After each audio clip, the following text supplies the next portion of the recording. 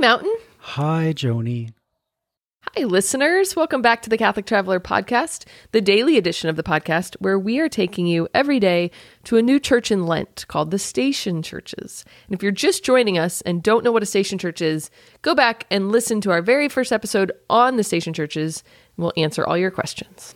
Yeah. And just a quick refresher. It's a different church every day, like you said. And today is one of the original ones. So one of the very first churches of Rome, one of the very first station churches. And it is dedicated to our friend, Lawrence. Lawrence. Yeah. So this is our fourth church dedicated to St. Lawrence.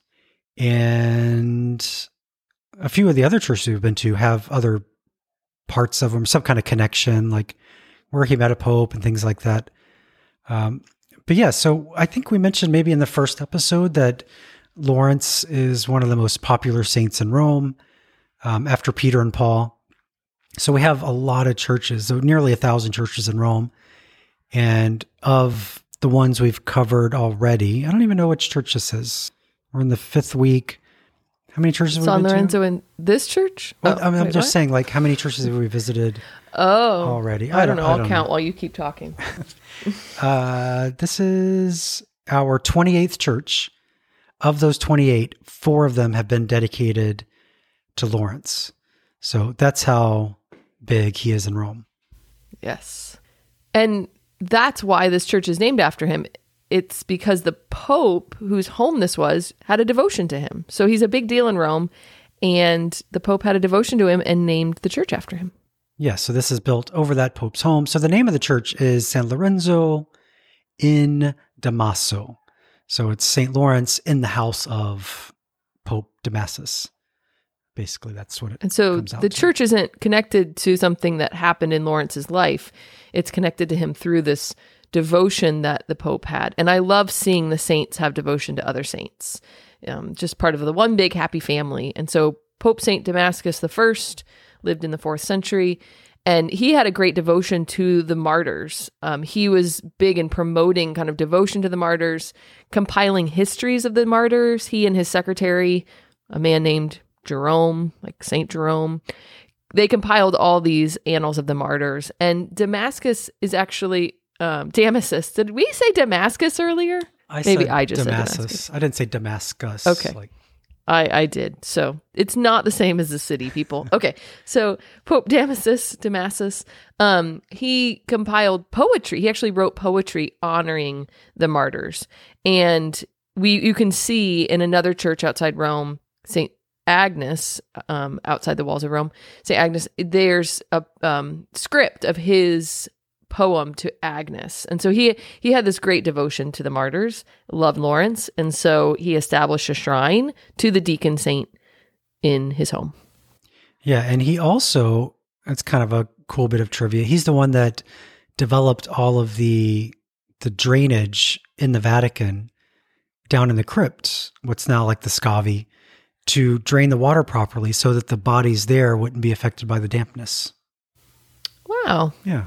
So he loved his martyrs and took care of them. He did. What else? I didn't tell you where this is. So we mentioned yesterday that if you've been to Rome, you've seen this church, but I'm almost 100% sure you didn't know it was a church because it just looks like a big chunk of marble. It's a palace. It's a palace, yeah, but there's no windows. It's just a big white building on a very busy street. The one that connects basically the train station to the Vatican. This is maybe 15-minute walk from the river, the Tiber River, from St. Peter's. So if you've gone through that area, most likely you would have gone by this church. So that's where it is. But on the inside, so it doesn't look like a church at all on the outside, but on the inside, it's beautiful. It has a beautiful ceiling, nice old confessionals. There's the ciborium over the altar. That's really pretty. Lots and lots of relics. So it is a really nice church. Oh, it's also right off Campo di Fiori. A lot of people know where that is. Yes. Yes. So if you know that main church, that main street, Vittorio Emanuele, it's on that, but between that and Campo di Fiori. And it's so Damasus had this amazing like location for his home. He was like in the middle of everything. The theater of Pompey was nearby. And so he established this shrine, and he really, he led the church from this home, and he actually established the first Vatican archives here on this spot. So he led the church while remaining in this spot. And it's interesting, the church still does a lot of work from this place because now it's part of the Roman tribunal, I believe, is here. So it's part of this bigger palace that was built in the Renaissance. So a lot of what you see today dates to the Renaissance. One of the cardinal's nephews built his big palace here. He excavated the Theater of Pompey and brought all the pillars, the columns from the Theater of Pompey, and either put them in the church or put them in, we don't really know, put them in now they're in the courtyard here. And so a lot of it was Renaissance.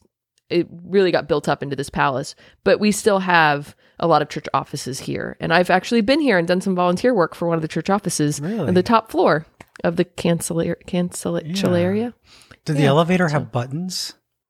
I don't remember. I remember walking through the beautiful courtyard, and I remember going to the very, very, very, very top floor. I don't remember. Yeah, this is one of the most secure buildings in Rome because of what you're talking about, like all the offices. What happens here. Yeah. And so I know some people that have been here that they were visiting Cardinal Burke. He had an office here. I don't know if he still has anything here or not. And the elevator to his office had no buttons. Like it was that secure. You had to you had to just get in it, and it took you where you were going. And that was, I've never been in. I've been in the church, but I haven't been where you've been. And I didn't know that about you, Joni. So we're going to have to talk. I want to know. Yeah, I want to know the details. It's not as exciting as it sounds, but I think it's exciting. I mean, okay. I won't tell you anything, and then you'll think it's even more exciting. Yeah, probably. So, but yeah, it was the first Renaissance palace, and the church still does work here. Like Mountain mentioned, Cardinal Burke had his office here. But when you walk into the church, you wouldn't know it's like in this palace. Like it really looks like a basilica. Yeah. And this is one of the few, it might be the only church in Rome. And I'll have to go by there and see, because I don't remember if it's still there. But a long time ago, cardinals, they could, after they died, leave their hat, not their like little cardinal hat, but like I don't remember what it's called, the big one. What is that called? Not the tall one, but like the long of the big, like the Saturno or something, Yeah, I would know it. I would know it if you weren't asking me on the podcast. Somebody's going to know, and they're going to be shaking their head right now. Come on, Mountain. But this is one of the only churches left that had one in it, because what they do is they put it like on the ceiling. The cardinal gets to pick the spot. They leave it on the ceiling until it deteriorates. And so this is Galero. Thank you, Joni. Thanks for having Google at your fingertips. Yeah, exactly. The kind of joke is that once the hat deteriorates, the cardinal then is in heaven. Oh, I didn't know that. He's stuck in purgatory until his hat disintegrates. Oh. Yeah. So, I mean, that's not church teaching, but that's the joke. I didn't know that. Yeah. So this has some ties to art. Like the cardinal that lived here, he's the one that brought Michelangelo to Rome. That's a big deal. Bramante helped design the palace. So he also helped with St. Peter's. Bernini had something to do with something on the inside. So probably because of he created a tomb. Yeah, because of the prominent location, it's right by St. Peter's, more or less. And having a cardinal living here involved a lot of artists. St. Bridget of Sweden stayed here. She stayed everywhere. St. Francis Xavier ministered out of here for a while. Yeah, so it's an important church. There's a lot of connections. It has one of the weirdest relics that I've ever seen. And I remember, I talked to you about this when I first saw it. So they have a little chapel that has hundreds of relics in it, just tiny little relics. And then they have a list printed, which is awesome because most places do not. You're just looking at a bunch of bones or something. But one of the relics is Mary's milk. Do you remember that? Oh, yeah. Like what? Yeah, I don't. Yeah, I'm not sure about that one. Why? How? Nope. Nope.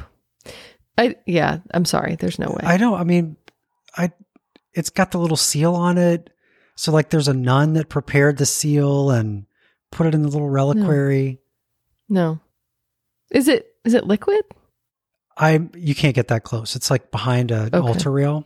Yeah. There's no, yeah. I mean, I know. I agree with you. Like, but there's this idea that like the Holy Family, like when they were living in Nazareth, nobody knew who they were. They were just a normal family. Why would somebody take Mary's milk and keep it as a relic? Yeah. It's not like this was after the crucifixion or something. This is right. Unless she was like lactating for 30 years. I don't know.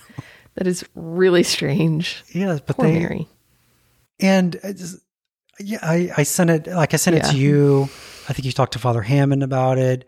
I talked to a few of my friends that know and understand Latin and relics, and they all said, yeah, it's Mary's milk, but what? No. Nope. Like some rando in Nazareth was like collecting milk and saved it. This is like up there with the vials of darkness. It's weird. Yeah. It's weird. That's why I'm saying it's like the weirdest relic. Of course, they have a lot of normal stuff too. Like they have a piece of Mary's veil, which might also be questionable. Bunch of bones.